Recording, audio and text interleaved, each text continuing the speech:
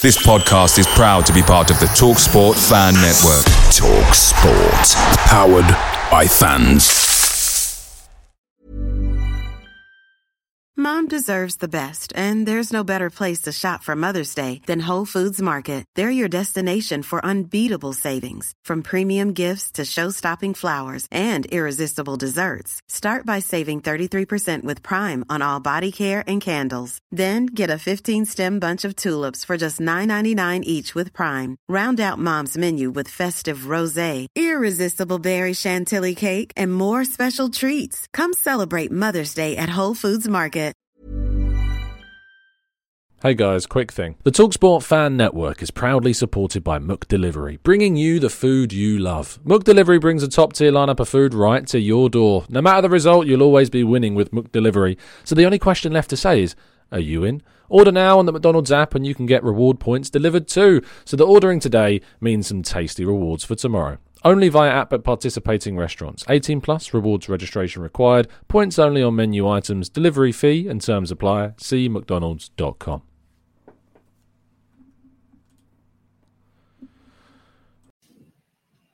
Arsenal win 4-1 against Newcastle United to rubbish claims of a mentality problem. Kai Havertz scores yet again. Bukayo Saka increasing his goal tally, and plenty more exciting stuff to discuss on this very tired Arsenal reaction show.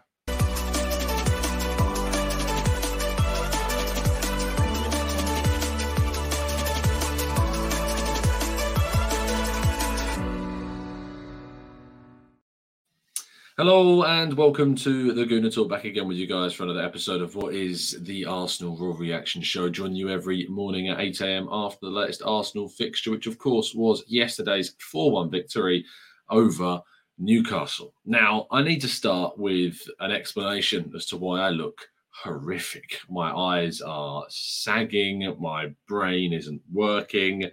I am so tired. So I've had about 3.5 to 4 hours sleep last night to give you a little bit of an insight into things as to what's gone on. Hold on, let me just set the mic. There we go. I didn't have my microphone turned on. You see, I'm not with it this morning at all, whatsoever. Because last night I set off at about 2 o'clock in the afternoon to make sure I got up to the stadium in good time, got to the station, and then got on the train, waited for about half an hour to 45 minutes, and sat on the train. Nothing moved, nothing happened. Turns out there's been a landslide further down the line, and they can't get a conductor up to the train. So train doesn't go anywhere. They say they're cancelling it and waiting for the next one. But I was like, well, if they can't find a conductor for this train, are they going to be able to find a conductor for any of the trains? I don't know. Anyway, hop in my car. I'm just going to drive up, go through the Blackwall Tunnel, which is closed on the way back. But I'm like, it's going to be fine because I can just go the M25 way. Not a problem. Get to the game, do the game. Game's brilliant. We'll talk about that in a second. Leave the game at about 11:30 at night because I had to be in the mix zone. Didn't actually get to speak to anyone. Players were just kind of like Saturday night, want to get home. Fair enough. Anyway, not salty about that. Want to walk to the car, get in the car. Google Maps says, drive through Dartford. You'll be home, no problem. Drive to Dartford, get to Dartford Tunnel, Dartford Bridge, wherever. And there's no way through. It is gridlock traffic at 12 a.m. I was stuck in 12 a.m. gridlock traffic till about 2. So 2 hours sitting there doing nothing. There's a point where I was so stationary, I could just turn the engine off for half an hour. I got my phone out. I started recording the morning show, thinking that I was going to be sleeping in the car and then having to drive home at 5 a.m. when the bridge actually opened. And so there's like a little 2-minute clip. And then actually, as I started to record, the traffic started to move. So safety first. Phone goes off and got moving. And then I thought, yeah, actually, no, I think we're going to gradually, ever so slowly move. And the rest is history. I got home about 3 a.m. and yeah, it was just terrible. Absolutely terrible. So yeah, I'm working on fumes this morning. Thank you so much for tuning in. Please do drop a like on the video and subscribe to the channel if you're new. Help us to our 1K everyday like challenge.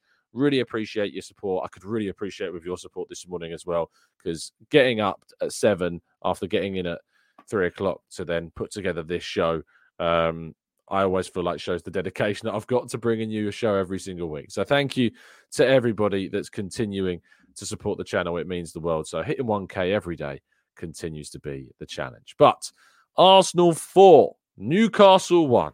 That is how you respond to a mentality problem. Because what mentality problem? There isn't a mentality problem.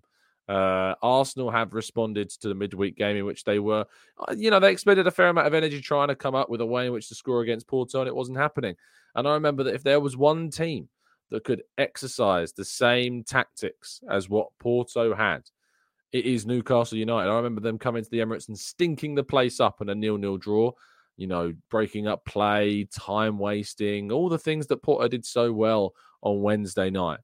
Well, they did it and they tried to do it again, but Arsenal were having absolutely none of it. And it made me a little bit more enthralled, encouraged that when we do face Porto again in a couple of weeks on Wednesday or a couple of weeks on Tuesday, then we will indeed have the nous, the experience, the quality to get a result in that Champions League game. I also think it shows maybe some of the fickleness. Think about how low the mood was following that Champions League defeat. It was such a low mood. Arsenal have now scored 25 goals in 6 Premier League games, which includes matches against Newcastle and against Liverpool and away to Nottingham Forest. Not easy games. Not at all. Not easy games by any stretch of the imagination. And Arsenal secured 4 goals in a brilliant, brilliant performance. And it got kicked off with me just wanting to let Gabriel Magalhaes have another goal. It's not his goal. It's definitely an own goal from Sven Botman in kind of comedic fashion. As Arsenal set pieces again come into the fore, again getting the goals that Arsenal need. And you just want to give Gabriel the goal, don't you? You really, really do. He celebrated it like he scored it. An amazing header in that moment. And again, set pieces just continue. We've got more to talk about with set pieces in a little bit, but you just want to give it to Gabriel. But Loris Karius was announced as being Newcastle's goalkeeper. That certainly, I think, provided some further encouragement, if you like, and further happiness, I think, when we saw the goal. So, yeah, massive thank you to Gabriel Magalhaes for kicking things off. And certainly we didn't really look back from that point, because soon after that, Kai Havertz had the ball in the back of the net yet again. Brilliant ball from Jorginho, who I'll talk about in isolation a little bit. The run from Martinelli again. Martinelli had an absolute stonker of a game. Utterly, utterly brilliant. The touch. It's something about professional footballers, specifically Arsenal footballers. I always think they've taken a touch that is too heavy. And the thing is, because my infinitesimally smaller brain compared to these footballers, in footballing terms at least, cannot comprehend how to touch a football in a way in which you can hit it ahead of you, but you can backspin it to the point whereby it slows down just before the touchline, like Martinelli and Saka did in this game on numerous occasions. And then the cutback to Havertz, who is in the right place at the right time. This man's movement is elite. It is up there with the best players in the world. The rest of his game, absolutely, we need to continue seeing improvement. We need to see more. We need to see more justification of why we bought him, without doubt. And obviously, he should have had another goal in his finishing in the second half, right at the start. If he'd have scored that, brilliant. I mean, he takes harder chances. He scores harder chances than the one he missed. It's one of the easiest chances he's had all season, perhaps. Maybe, I mean, to be fair, the one he did score was a cutback, just one-on-one with Loris Karius. But it's one of the easiest chances he's had. He sadly put it just wide of the goal. He was in one of those positions where you're right in the middle of the goal. And if you're a left-footed player, you probably have to go to the keeper's right. But he goes for the keeper's left and just skewed it quite past. Fantastic performance. And I'm so glad that we have people in the chat box like Magambo, who is one of the biggest critics we've got in our chat box, and says, oh, here we go. Havertz is hype man. What is the problem with some Arsenal fans? Do you understand what I'm saying? Do you get what I'm saying? It's such a weird behaviour from some of our supporters that just do not want to see this man get the credit that he deserves. He is 2 goal contributions behind James Maddison now this season. He's had injuries. Sure. Well, you bought a player that gets injured all the time. That's your problem, not mine. You moan about Arsenal buying players that are injured, yet you wanted James Maddison. But, he's never available. He's never playing. Havertz is now 2 goal contributions behind him in the Premier League. In fact, I think he's got more, perhaps, across the season. And not only that, but that Doku prediction, I will continue to tweet. I will continue to tweet you, all of you, with my Doku hot take from November, because it is looking pretty darn good. 7 games is now scored or assisted in, compared to Doku's 3 in the Premier League. It just makes me feel a little bit warm and fuzzy inside whenever Kai Havertz. And I think there is, from 99% of the fan base, without a doubt, without question, there is no way that you can tell me this is wrong. But whenever Havertz gets close to the goal, there is more of a willingness from the fans for it to go in. I get this sense that everybody now wants him to succeed. Everybody wants this guy to deliver. And I think that's a great place to be. A great place to be as a fan base is when you have just like this cult following in a really positive way around a player. And I don't know if you feel it as well, but whenever Havertz gets into those positions, it's just like there's something different in the crowd, something different for those watching at home, different in the pubs, that when it's Havertz, there's an even greater pleasure of seeing him score. And that's because of all the criticism that he's got, all the hate that he got. And that just shows the really positive side of the Arsenal fan base. Now, Bukayo Saka, we have to talk about Bukayo Saka, because now he is on a silly number of goals and assists so far this season. And his finish again was something that he's been trying to do for a number of weeks. It's a goal that we've not necessarily seen. He's got 13 goals and 8 assists so far this season. He has scored in the last 5 consecutive Premier League games. Bukayo Saka's numbers are hilarious. They're a joke and they're gloriously fantastic. And he continues to show why he is world class and why he is one of the best players in the world and why he is so important to what we do. That winter break, what did they put in the water? What did they put in the water? Because this team, since that winter break and since that trip to Dubai, have just been utterly and entirely different. Now, we've got another international break coming up. We've got a game against Sheffield United. We've got a game against Brentford. We've got a game against Porto. And then after those games, we've got a break. And then there's an international break. I don't think we'll have the Chelsea game. I really hope that we do, but I don't think we will. And if that indeed does happen, it means, of course, the next game will be Manchester City right after that international break. And I just think that we're now in a situation where I just don't want to stop seeing us play football. And it sucks that we're not playing again until Monday. I don't know how we keep having these really long breaks between games. Surely these games are going to be coming thick and fast soon towards the end of the season after this next international break. Surely we'll be playing like 2 games a week at this point. It's just such a joy to watch a player like Bukayo Saka do the things that he does on such a regular basis. And I wish we could be treated to it even more. And a quick little story from behind the scenes, actually. I was in the mix zone, as I mentioned at the start of the show, but sadly wasn't able to speak to any of the players because they wanted to get home on a Saturday night, which I respect. And as I say, I'm definitely not salty about that whatsoever. But Gunnosaurus comes out the lift down the bottom by the tunnel. Bukayo Saka's signing some autographs and taking some pictures with the supporters that have been given the match day experience there. And Saka has this brilliant moment with Gunnosaurus where he gives him a high five and then starts bashing the mascot's kind of the face of the dinosaur of Gunnosaurus. It was a great moment, and it was just a nice little quip to see down in the mix zone. So yeah, that was brilliant. Jakub Kiwior, I think he's started to become a bit of a hit. Is the jury still out? Sure, the jury's still out. I'm happy to say that. But right now, if we were talking and doing we did our lists of hits and misses at the club and the signings that we'd made. No one's putting Jakub Kiwior in the miss list right now, are they? No one. I think some people are more likely to put him into the hit list than the miss list. I think for me, sure, the jury's still out and we're still waiting. We're still kind of assessing. We're still waiting to see what comes of this player. But since we've changed our defensive setup, since we've moved ourselves into this role of using Ben White as the inverter and Kiwior as the more traditional left back, the Polish international has been a revelation at this position. And not only that, you have to understand that this guy's been playing week after week after week. We've had no breaks. He's had no reprieve, no respite because of the injuries that we've got to Tomiyasu and because the injury we've got to Zinchenko and the injuries that we've got to Jurriën Timber. He is the only left back we've got. And he's not even a left back. And he is playing to a very high standard. And I've been very, very impressed with what I've seen from Jakub Kiwior. So I hope that he keeps it up. Fantastic header. Great moment for him. Love the celebrations. He's really part of this group.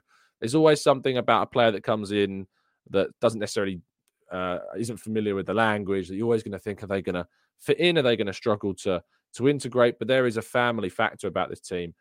Kivior is so loved by this group now, and I hope that he continues to be brought into the different little cliques and the little groups that are in certainly the Arsenal squad in a positive way, because as he learns the language, as he becomes more familiar with his surroundings, you can see why there's so many Italian teams like Milan and Napoli now interested in him. He's going nowhere, and Arsenal shouldn't be selling him unless they get a silly amount of money for him, because he's proven to be a very astute piece of business by Arsenal, that is for sure. But Martin Odegaard is the best player in the league, full stop. I don't think I even need to elaborate on this at the moment. Do I need to elaborate on this at the moment? Can I say much more than that slide says there? Martin Odegaard is the best player in this league. He is the best player in this league right now in terms of form. You know, we can talk about how good players are on paper. But if we want to talk about how good a footballer is, just how good they are, how much they influence a game, how much they perfectly execute their role, all of these things, Martin Odegaard is currently the best footballer in the Premier League. I'm not going to elaborate anymore on it because it's just that, period. David Raya, I thought, actually had a good performance as well. Yes, we conceded. Yes, it was another looping shot, which comes off the post. I, like both Laura and James in our live event on Thursday, and I think I spotted Laura in the chat box as well. Good morning. I think that those looping shots that just curl away from the keeper, they have no chance of reaching. I'm just not pointing fingers at Raya for either of the last two goals that we've conceded. But I thought he, in a really positive moment, was dealt with that one-on-one with Almiron really, really well. I thought his distribution was excellent. I thought he was really calm on the ball. There were moments where he was under pressure and delivered the ball perfectly. There was a couple of really long balls through to Kai Havertz that nearly worked out in our favour as well, that were really well executed. There's a reason why David Raya is starting. There is a reason why David Raya is winning this race and it is number one. And people don't like it. People don't want to talk about it as much. People like Aaron Ramsdale. I like Aaron Ramsdale a lot. But Mikel Arteta made this signing because he has decided that we need to take things to another level. And Raya is gradually proving to me, and I hope to you and plenty of others, that he is indeed a keeper that does take us up and that he is an improvement in that position. And he is executing what Arteta wants from a goalkeeper more than what Aaron Ramsdale was doing. Now, that's not a slight on Aaron Ramsdale at all. He has been a brilliant goalkeeper for us, and I still think he's been personally hard done by in certain games and think he should have played those Champions League group stage games. That's just my opinion. But I can't fault the decision when things are going so well and when he is directly contributing to those performances with his own performances. And for that, I think you have to give the credit towards him. Now, I lastly want to just single out one more player, and that is Jorginho. He picked up the Man of the Match award for TNT Sport, which I thought could have gone to a number of players on the night. But he has this ability to just seamlessly drop into one of a really intense, high-pressure game. And trust me, I'd be starting this guy against Porto in the Champions League. I don't care if Partey's fit. Jorginho starts against Porto if he's fully fit and ready, because there's always question marks about how ready he is to start and play full 90s. He came off at the end of the game, looked like he had a bit of cramp. You know, he played a bit in Porto, come back, plays 3 days later from the start. So I think there's some question marks about how often he can play, how he can kind of put down a 90-minute performance. But for me, I don't care if Partey's back fit. Jorginho starts with Rice against Porto when we play them in the return fixture, because he's so good at this mid-block, the way of beating the mid-blocks, the little chip ball in behind, the composure on the ball, the way in which he finds his teammates, the calmness, the intelligence that he possesses. Jorginho has been one of the best cheap signings Arsenal have ever made. Ever made. 12 million quid is what he cost. And I remember sitting here. Was it here? Yeah, I think I was still at this house during that. Yeah, I definitely was. Sitting here in that transfer deadline day, and everyone was fuming that we didn't get Moises Caicedo, and this signing was getting absolutely battered left, right, and centre. What's the point of this? Another Chelsea reject. We didn't need him. Get gone. Boring. Edu out. All that BS. You know, he has proven to be one of the best cheaper signings that we have made. One of the best Edu and Arteta signings that have been made. He has provided such good depth, such quality, He starts in big games. That Liverpool performance will go down. If Arsenal are to win the league this season, which is a big if, but if they are, that performance will go down in Arsenal folklore for that performance because it was unbelievably good against, at the time, the league's best team. And not only that, but he's come back into another really important game and had a fantastic performance yet again. So props again to Jorginho. And lastly, we have to talk about, of course, Mikel Arteta. He's just instilled something in this team that is so special that we can have a damning, painful, borderline embarrassing at some stage because of how the game ended, but I think that might be a bit too harsh. But such a poor performance overall because we were kind of worked out and all the questions come out. He's being questioned about his European record. His team's being questioned about their mentality. They have to then play a Newcastle side that have had a week to prepare to come to the Emirates, and they've had a day of recovery and training on Friday before they then face this Newcastle team on Saturday night under the lights with that pressure.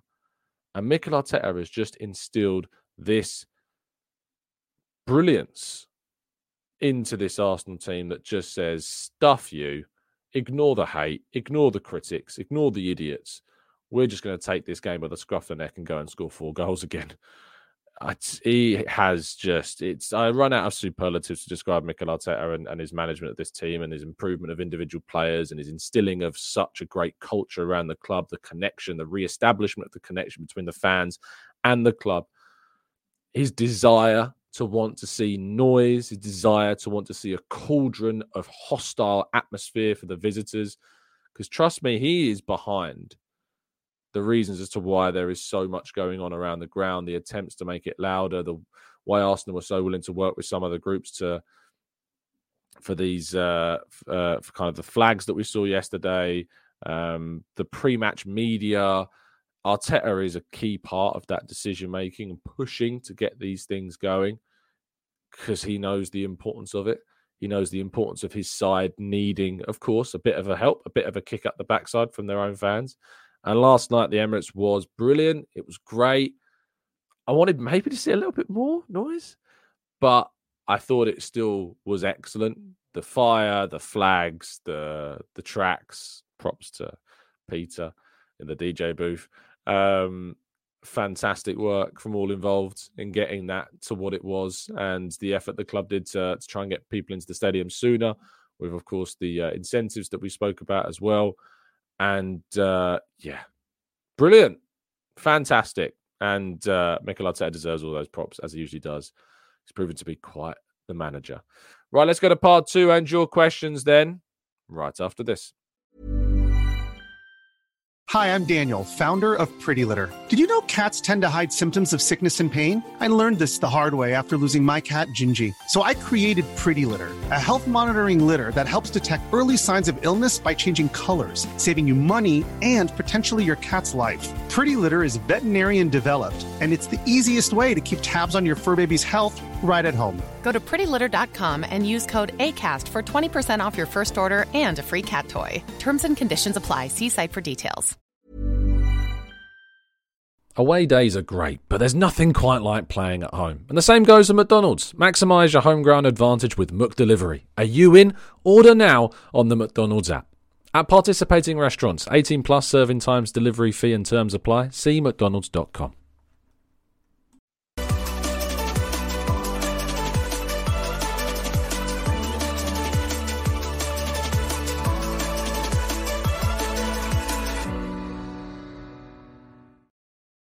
Okay then, sorry, I was just sipping the tea. I needed the caffeine this morning. I'm one of those people that can't, once they're up, go back to bed. I really struggle with it. And last night I sat there going, yeah, I'm going to do the show. I'm going to get up because I've had 3.5 hours sleep and I knew that was going to be the case. And I'm going to go back to bed after the show. And now I'm doing the show. You wake yourself up and then it gets to 5 o'clock this afternoon. I'm going to be like, so yeah, but I can't do it. I just can't go back to bed once I'm up. It just doesn't happen. But yeah, please do drop a like on the video if you haven't done so already. There's over 1,000 of you watching crazily across all of our platforms, which is fantastic. Thank you to those that are tuning in. And if you are tuning in for the first time in a few days at 8 a.m., I appreciate you. And we do our 1K every day like challenge. If you're thinking that I only do these shows after match days, I don't. I do them every day at 8 a.m., whether or not I got in at 3 a.m. the night before, like last night, whether or not I went to bed at like 7 o'clock at night, like the older man I'm growing up to be. Please do drop a like if you haven't done so already. Right, let's jump into the chat and tackle some of these comments and questions. First of all, the North Bank, thank you so much for becoming a brand new member. The North Bank was excellent last night at the Emirates Stadium. The flags, the noise, the chants, the AA did a good job. James Monroe, thank you so much kindly for the donation, but you needed not leave a donation to have this message read out. Last night, I found out the missus is pregnant. How do I convince her that Thierry is a good name for the Lil Bean? Baby Gooner incoming. James, massive congratulations to you. Another Gooner in the world, soon to be. I say that, obviously some people that have children have to have the debate with their other half about who they're going to support. I am going to be in one such problem one day myself, but I'll take them to Charlton. They can go to Charlton for a game, and then I'll take them to Arsenal, and then they can pick what they prefer. Just see. We'll see what they prefer. Take them into the press lounge and meet the players and stuff. See who wins. Kunle says, Tom, Havertz has a really poor first touch. Is his problem. He gets into fantastic positions, but his first touch is almost always a miss. Not true. His first touch is not almost always a miss. Sometimes it is a miss, granted, absolutely. But I hate these absolutes. I hate this hyperbole that surrounds not just Havertz, loads of players. It's like we want to attach labels. He can't finish. He can't touch the ball properly. He can't head the ball. He can't make saves from 30 yards. He can't distribute. He can't deal with one-on-one situations. And the reality is that we use and throw out these kind of like absolutes like this, as in, his first touch is almost always a miss. That's not true at all. Sometimes his first touch is not perfect. Sometimes it can be better. But it is frustrating, I think, that we are sometimes throwing out these absolutes like they're truth. They're not. Yeah, it can be better. But there was some really fantastic touches from Havertz in yesterday's game, and I hope that people appreciate that as well. Laura says, come on, peeps, the man has had 3 hours sleep. Indeed. It's I'm going to be feeling this pain later. Lee says, Tom, does it concern you the lack of strength and depth when the subs are made? Coming up, we are not going to be 3 or 4 up. We're needing a goal, and you can't see one coming of those fringe players. At the moment, Lee, we've got loads of injuries, and the players are on the bench that are coming on, like Nketiah and Smith Rowe and Nelson. They're not in the flow of things, are they? They're not playing regularly. So when 3 of them come on at once, which is what happened last night, naturally the flow of the game is affected by that. It's not a surprise to see the levels drop quite considerably, because these are people coming on that are, yes, fitter and fresher, and they've not had as many minutes, but that in itself is also a reason as to why suddenly the connectivity, the flow, the form isn't as ferocious as it was when we had the players that were starting. Trossard was probably the brightest of the group, and that's because he's been playing, and that's not surprising. Soon we're going to get some more quality back in the team, though. Jesus was on the bench last night. I was glad he didn't come on. We didn't need to see him come on. He didn't need to come on, and we didn't need to risk him. So let him rest up. Fabio Vieira, of course, has returned as well. And maybe when we play Porto next, which is in, 16 days time, just over 2 weeks time. We will be in a position where we've got Jesus back fully fit. We've got Zinchenko back. We've got Tomiyasu back. We've got Partey back. We maybe, who knows? Could we see Yuri and Timber? I don't know. I did see Yuri and Timber yesterday. And he walked through the mix zone. It wasn't like he was striding through the mix zone. It's probably the best way to put it. Like, he didn't walk through as if he's going to be out on the training pitch tomorrow. So maybe he's just being cautious. But it didn't strike me as a player that's going to be coming back soon still yet. But who knows? What do I know? Awegbu, says, by the time we play Porto, we might have Zinchenko, Tommy, and Jesus and Partey, or maybe even Timber all fit. Look, like I just said. And gunning for a starting position will surely blow them away. And I want a battering to shun all of the critics. Absolutely. Yeah, that would be great. Hopefully that is what the reality is. That is the reality that we hope for. Let's go to Alvin Rod, who says, how do I become a member? I'm on iPad and I can't see any buttons for memberships, just super chats. Yeah, it's really on iOS, the membership's not a great format. You might need to hop onto your laptop if you've got one, or go on Safari on your iPad. Sometimes that can work. If you go to the link in the description, there's a link tree, and there's a little Discord and memberships tab in that link tree that hopefully will give you the link. You might need to do it on a laptop or Android device if you've got one, though. But thank you for asking the question. Game Shot says, do you know what grinds my gears? When people say that Mikel Arteta, Arteta or Serie A, I don't know where this is going.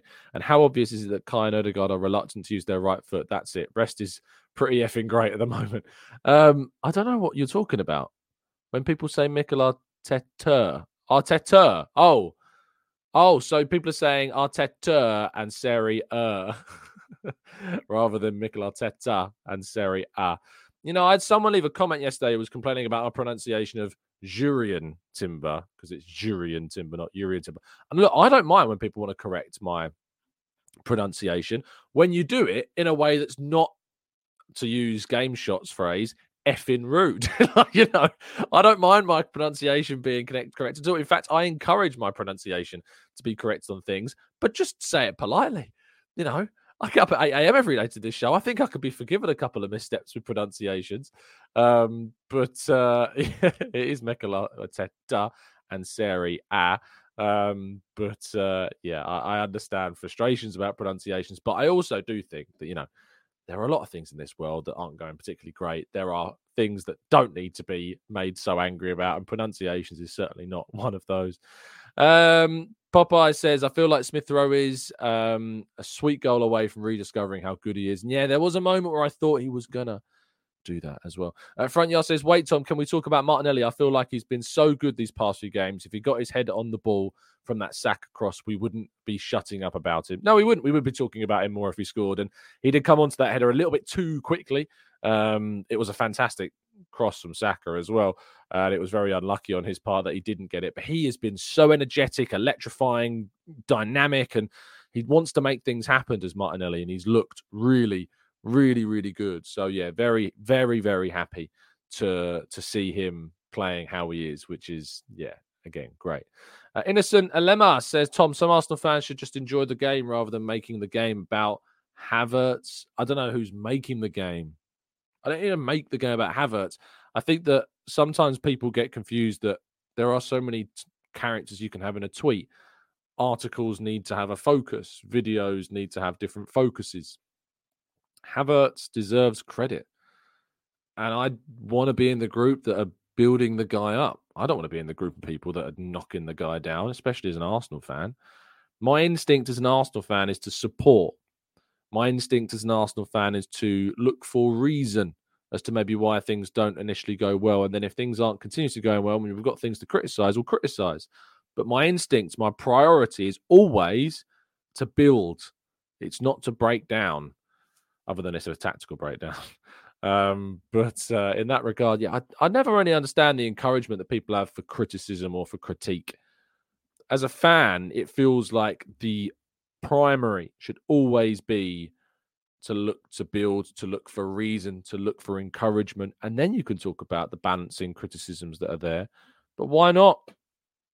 Why not give the guy? I mean, here, our resident Manchester United fan, Luke Shaw, in the chat box, who might be out until the end of the season, apparently, says, football first. Havertz has played well. The man deserves his flowers. Any other mindset is poor thinking.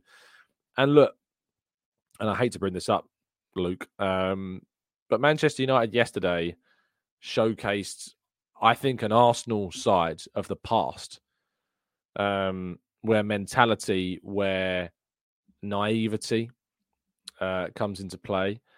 And Ten Hag spoke after the game about the bigger picture. He said, you know, I'm really happy with the bigger picture. And if you look at the bigger picture, you know, it's a lot better, but it's not. And I think certainly that Erik Ten Hag has massively underperformed as Manchester United head coach with the resources that he has had, which are, I'll be interested to see how much he has spent since he took over at Manchester United. I'd Be very intrigued to see how much has been spent since he took over. I actually might do a comparison about that with him and Arsenal, because the way in which that project is going, I know they've just had a big takeover and they're going to see some changes, and they're looking to make some really good appointments at the club, which is to Manchester United's credit. But one of the worst things they'll do is keep Ten Hag, and I hope they keep him for a very long time. His mindset of excuses, his mindset of lingering, where what Arteta can do is Arteta can just accept when things aren't good enough. Listen to what he said after the game against Porto, when he spoke to the media and said how things were unacceptable. How they played was unacceptable, and it was not good enough in that game. I'm trying to find the specific words that he used. I'm trying to look at the press conference now, but if you read through, so it might have been in his media bit rather than the actual press conference bit. But he sometimes gives credit to the opposition, which I think is fair.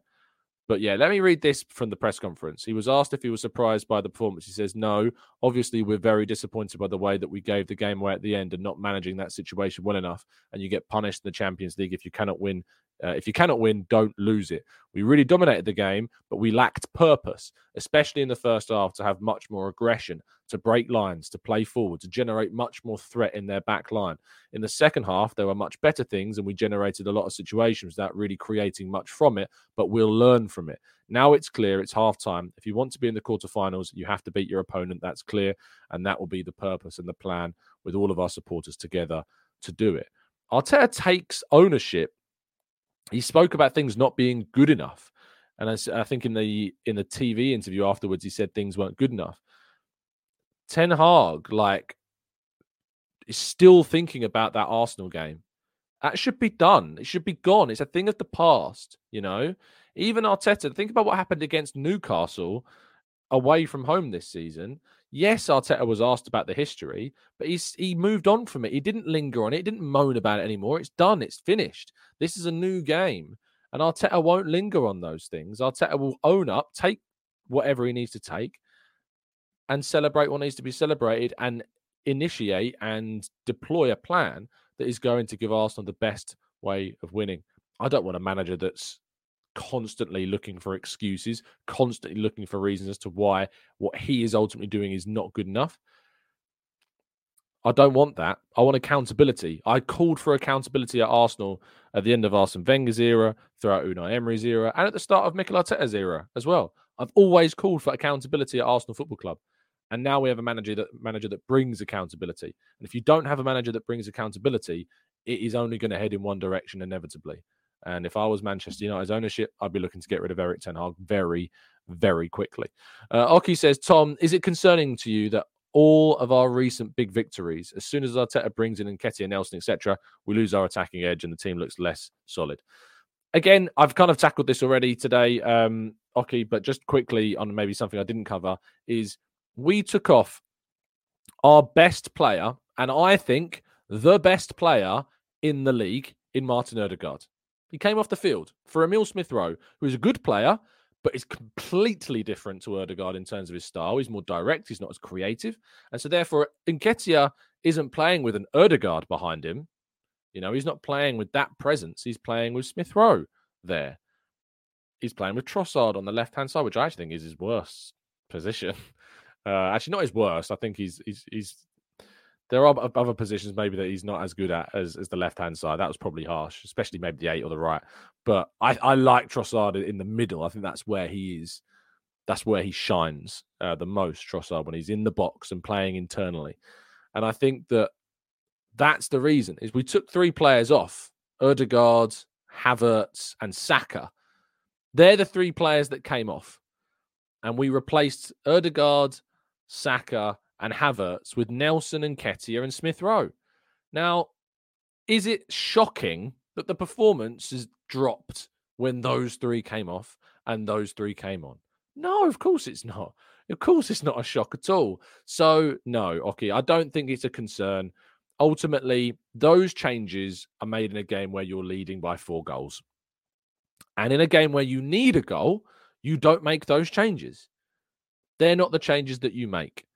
You might make 1-for-1 in terms of Jesus for Nketiah sometimes if you want to bring on a bit of a finisher and you're getting the ball into those positions and Jesus isn't performing. You might bring off a deeper midfielder for Smith Rowe. In those games, you're ultimately going to make those types of changes. You're never going to make that 3-person change in a game in which you are looking to win, and you're not going to take those 3 players that you took off to do that. So no, Oki. I understand the question and why you asked it, but for me, no. Clive's in the chat box. Big hello to Clive. Good to see you, Tom. What a day. Yeah, Clive. It was if you lived near London than me, but it was a great day. But if you lived where I live, outside of that 90 minutes, it was a hell. It was absolute hell. And yeah, that's why you're seeing with the bags under my eyes that I do have. Let's go to let's let Luke respond to the United thing. At United, the whole system is bad. It needs a serious overhaul, and things are going to get bad before they get better. And it's going to take a while. It is going to take a while, and I think that absolutely Man United should be invested in a project manager. I just think you're building the project around the wrong manager with the wrong principles and the wrong philosophy. I think he's perfect for Ajax.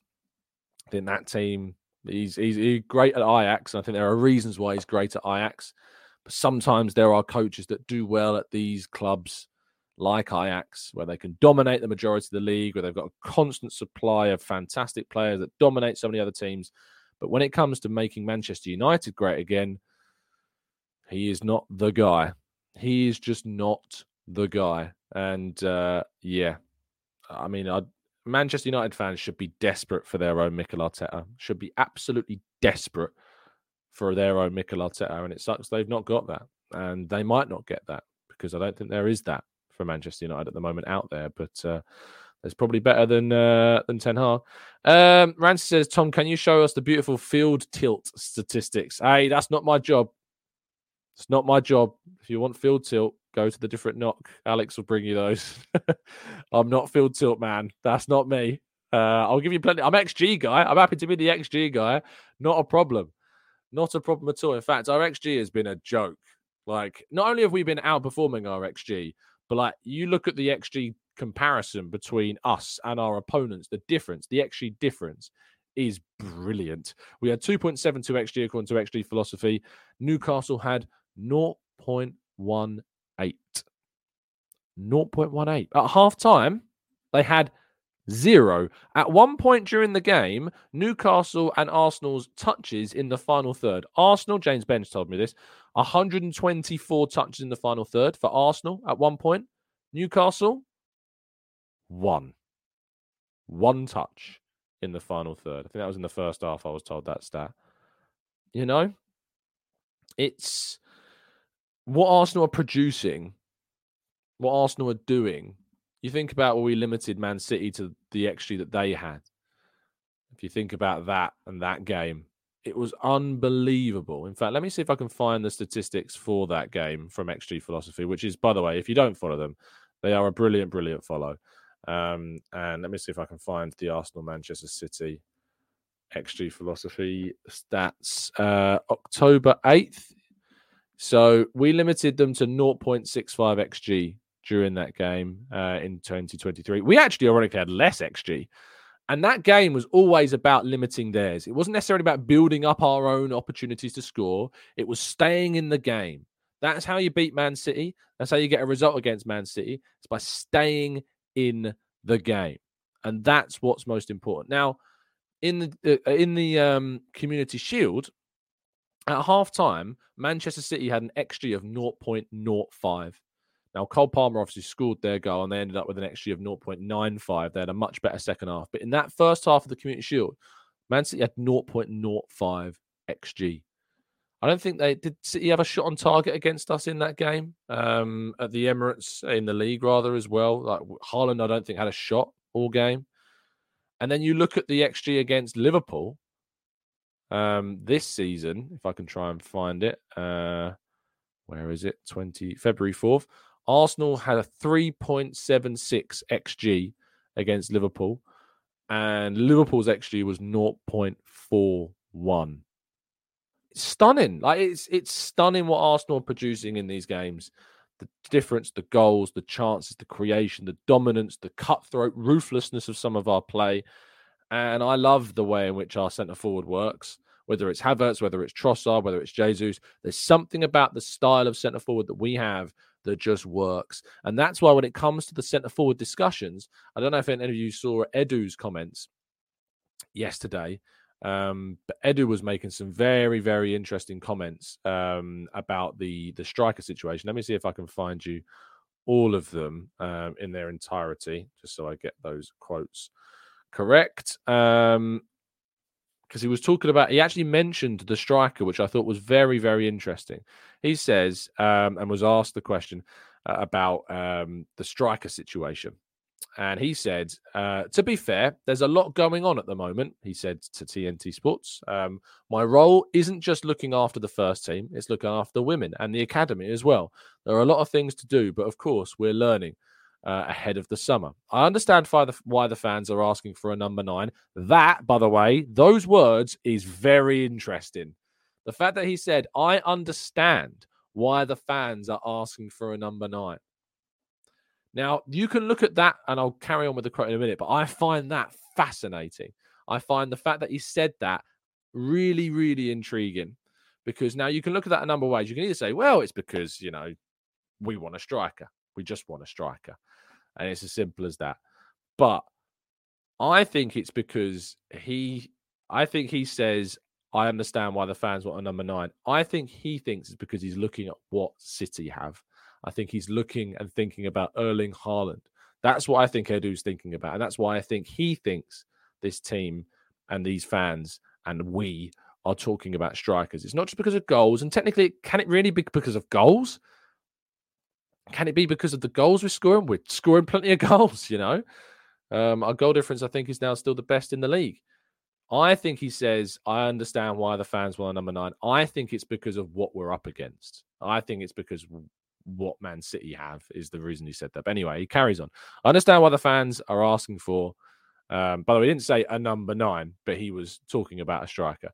I understand why the fans are asking for a striker, but we already have our targets planned. We know what we're going to face, and I'd be worried if we weren't scoring goals or creating chances, but we are doing that right now. The plan is to try and get better every year. We're at a good moment right now, and so it's about improving step by step.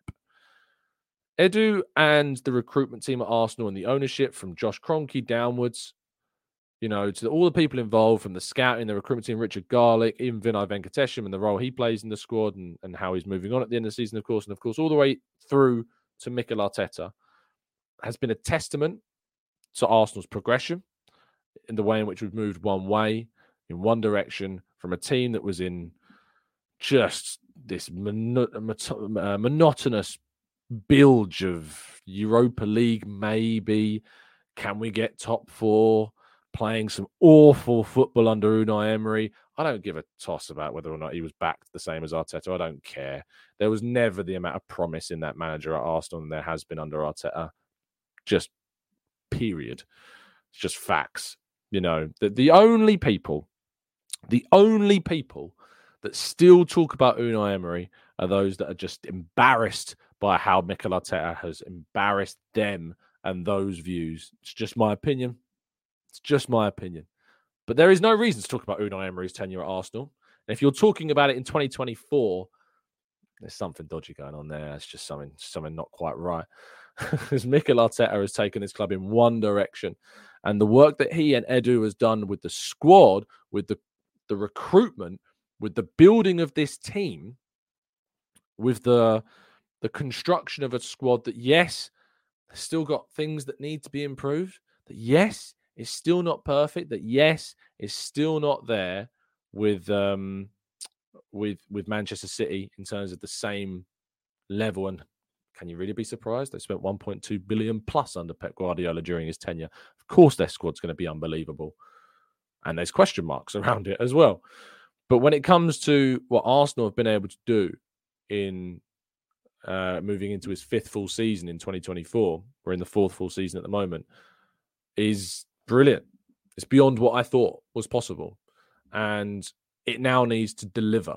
And as I talk about, the next contract will define Arteta's tenure at Arsenal. The next contract, which will happen, I'm happy to go out on a limb. It will happen. Arteta will get a new contract. That contract is the contract where he has to deliver the title, the Premier League or the Champions League. He has to do what Jurgen Klopp did for Liverpool. He has to deliver the title. He has to deliver a Champions League. He has to deliver us something where we can go, this project succeeded. The project for me is succeeding right now. It's not a success yet because it's difficult to say something is a success when you've not won anything outside of that FA Cup that we won in 2020. But it's succeeding in terms of moving, in terms of being that fluid process moving forwards. It's succeeding, going in the direction that I want it to go. And I think it can get to that level of where it can achieve the Premier League and the Champions League. But it has to. It has to. And MM says, what if Pep stays for another 3 years? Still got to deliver it. Because for me, although Man City will be my favourites, and I will go to some extent against what I previously said, that in previous seasons I've said, Man City are favourites. I can't necessarily expect Arsenal to win the league. I can't necessarily expect Arsenal to win the Champions League. If I think somebody is better than us, absolutely. However, when you've had this amount of time and then you get this next contract and you've had this next level of investment, which will come with that next contract, this contract is about, is he the guy? Is Arteta the man that can take Arsenal from competing with Manchester City, competing with Liverpool on a consistent, established basis? Can he take that team like Klopp did, which again, Liverpool, never a favourite to win in the competitions that they were in. Never, ever, ever. But Jurgen Klopp was able to take Liverpool and win the title and win the Champions League despite not being that favourite. And the reality is that Arsenal are probably never going to be the favourites whilst Man City are in their current incarnation, is probably the better word. And so to win it, you need to have a manager, and you need to have that squad, you need to have that structure that can get you there. And so the question will be for the next contract, is Arteta going to be that guy? I think he is, for the records. I think he can. I have been given so much evidence in these last 4 years to tell me that, yes, he is that guy, because he's only gone in one way, and that is upwards. And that is continuing to make us into something that I think competes, that can beat City, that can beat Liverpool in games. But yeah, we need to deliver something. Now, if we deliver it this season in either of those two competitions, amazing. And then you've got that tangible thing to grab onto and to talk about. But if it doesn't happen this season, in the next, which I imagine to be a 3-year deal, which will probably run through until 2028, that period has to deliver a Premier League. And certainly it can't go backwards. Not only has it to deliver, if that's the right phrase, not only does it have to deliver, but it can't go backwards. That's the other thing, of course. It cannot regress. We can't get worse. We can't be going downhill. We have to remain competitive. We have to keep moving in that direction, moving towards our goals. And so that's what I think. That's where I'm at with him. So yeah, I don't even know what the question was which sparked that. I went off on some mad tangent, didn't I? So yeah, there you go. Let's go to Captain Presence. Says Simeone has been Atletico for years but hasn't won much. Who's going to take us to the next level if Arteta doesn't? It's certainly not Diego Simeone. I do look at those that call for Diego Simeone and just think, so you want a manager that's won less in the last, 5 years compared to Mikel Arteta? Is that what you want? So I think Diego Simeone's won 1 trophy in 6 years. Arteta's won 1 trophy plus the Super Cups, if you want to call them that. I like calling them the Super Cups. Calling it the Community Shield makes it sound nothing. It's the English Super Cup. It's what it is. But yeah, Simeone's won 1 trophy in 6 years. Arteta's got 1 trophy in since 2020, so just over 4 years, around 4 years. So, I always find it funny when people ask for Diego Simeone. It's just absent-minded, in my opinion. to want Simeone at Arsenal. Lee says, I remember when Bergkamp and Henry were slammed for not hitting the ground running. Give the big German man a chance. Absolutely. Chris Schau says Havertz has more goals than Jesus this season. Northern Gunnar says Watkins from Villa with all his goals and assists would be fantastic for us. I'm just not sure I see that happening. I mean, he cost a huge amount of money, and then he has to be a success straight away because he's of an age in which you haven't got the time to grow. He has to be a success immediately. And I think Villa would be wanting a huge sum of money. Rob says, do you think Arteta's strategy and focus for the first half of the season was defensive certainty and the second half of the season is attacking fluidity? It seems like a contrast and necessary after the end of last season's capitulation. Without question, Rob, this whole season, at the start of the season, was about working out how we build the foundations of a title charge while still trying to win enough games to stay in it. He was successful in that first half of the season in doing that. He has turned this into an absolute monster. Arsenal are a monster of a club, of a team, of a squad. And our mentality, our philosophy, our defensive rigidity, our attacking threat have all been as a consequence of what we did in the first half of the season. Last season, we blitzed teams at the beginning, but we didn't necessarily learn in the same way that we've learned this season. We rode the wave of momentum. We rode the wave of form. And then when the going got tough, we didn't have the minerals, we didn't have the resources or the depth, or you could argue the mentality maybe, to get it over the line. This season, it has not been kind of boom and then down. This season has been like a slow upward exponential curve, which is eventually now taking off. That's how it's felt. There's been some peaks in that little curve, like the win over Man City and some of the other victories we've had. But it's been a slow upwards curve. And that is important for me. Let's go to Jalali says, late to the party again. Similar travel mayhem to UTC. Back home by 2 a.m. Thanks for the show as always. My pleasure, mate.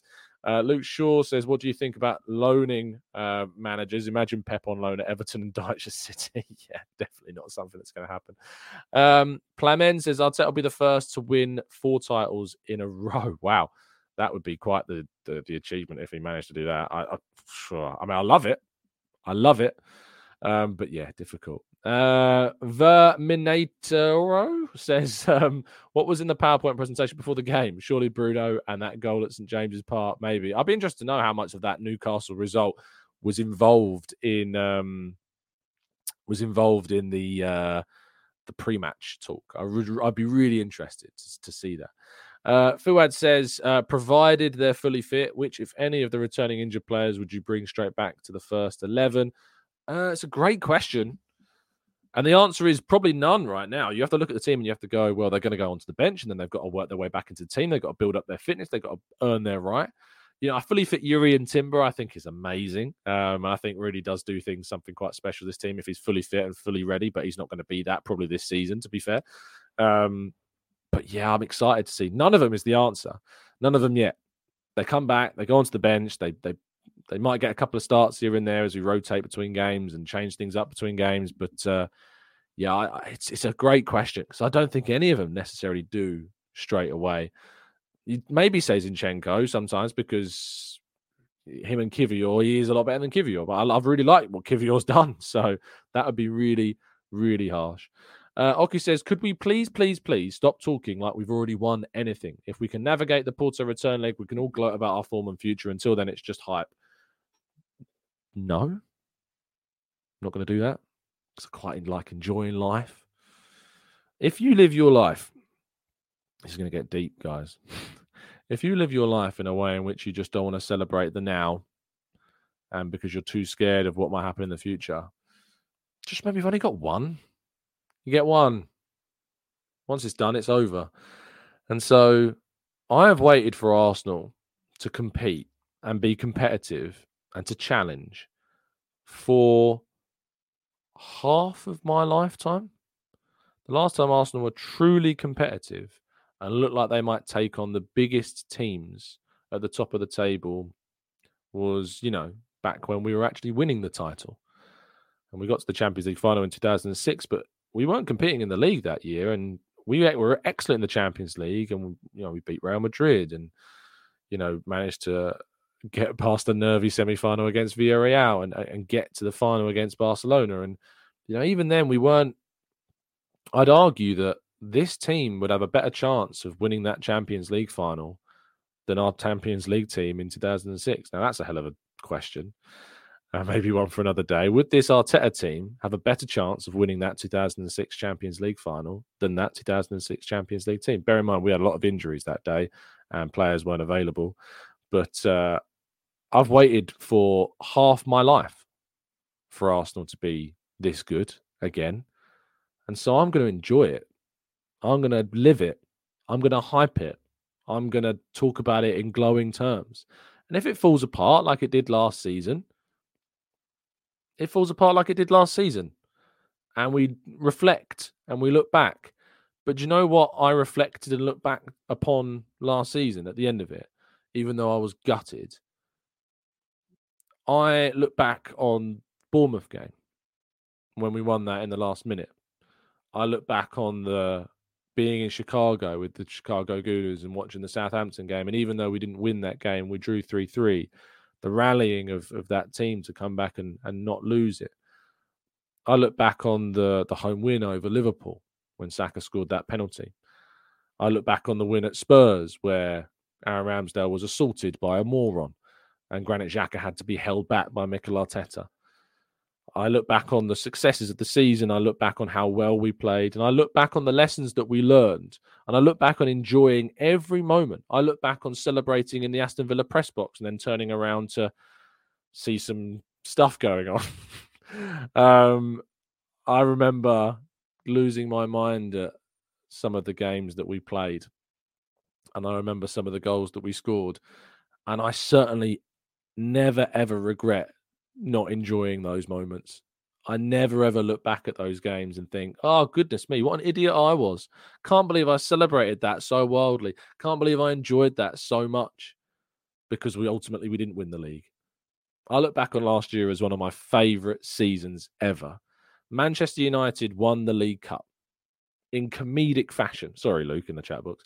I wouldn't swap that season for that season. I wouldn't swap Manchester United's season last year for the season we had and what it's brought and what's come from it. Not in a cat and hell's chance. Never would I swap last season for what Manchester United. And that's why the likes of the League Cup is not the be-all and end-all. That's why sometimes trophies aren't the be-all and end-all, because sometimes it is about the journey. Sometimes it is about where we're going. And I think that Arsenal are going to places quicker than Manchester United. And that's why I wouldn't swap that last season, despite it crumbling and falling apart, with what Manchester United had and getting to the League Cup final and winning it. And did they not get to an FA Cup final, I think, as well? So, yeah, that's where I'm at. And when I see comments like this from Oki, and I'm sorry that I feel like I'm targeting you. I'm not, so I apologise for that.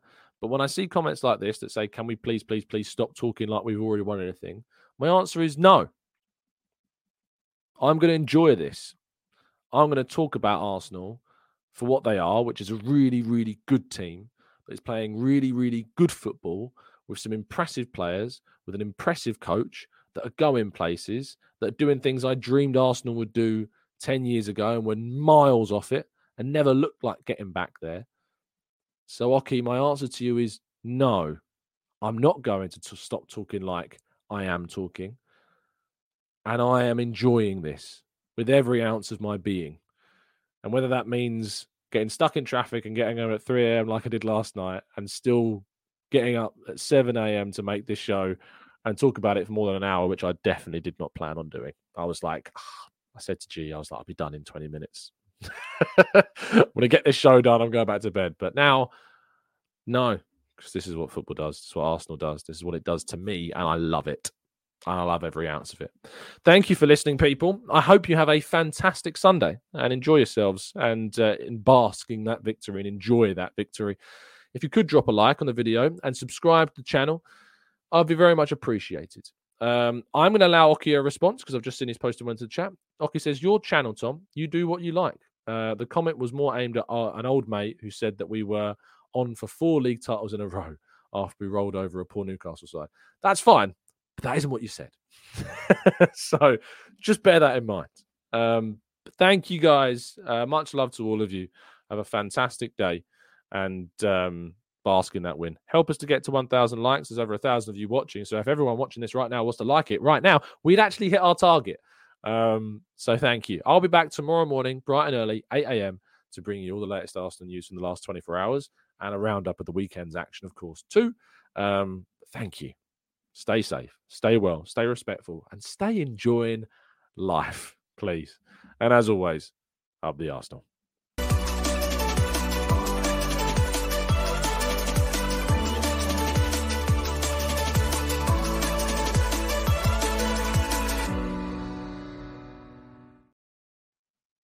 It's the 90-plus minute.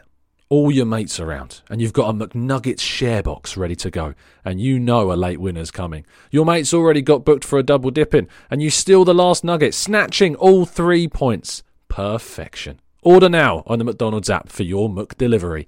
You in? At participating restaurants 18 plus, serving times, delivery fee and terms apply. See mcdonalds.com.